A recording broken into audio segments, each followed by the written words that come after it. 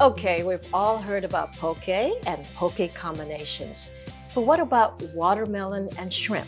Imagine eating this blissful bowl of smoky pan-seared shrimp, juicy watermelon, avocado, pineapple, edamame, jalapeno, and mint.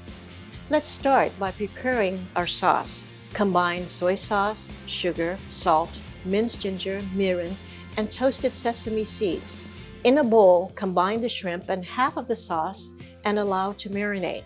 In another bowl, combine the watermelon with the remaining sauce. Set both aside to marinate for 20 minutes. Heat oil in a saucepan over high heat.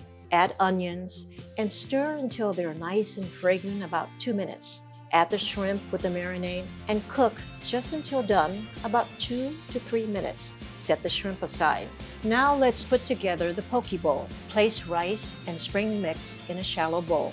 Working in a circular pattern, top the bowl with the shrimp along with onions and juice, pineapple, marinated watermelon, avocado, edamame, and jalapeno. Garnish with mint, fried onions, and a lime wedge, and some sriracha aioli on the side. There you have it. The aloha spirit is all in this wonderful bowl. Colorful, delicious, and healthy watermelon and shrimp poke bowl.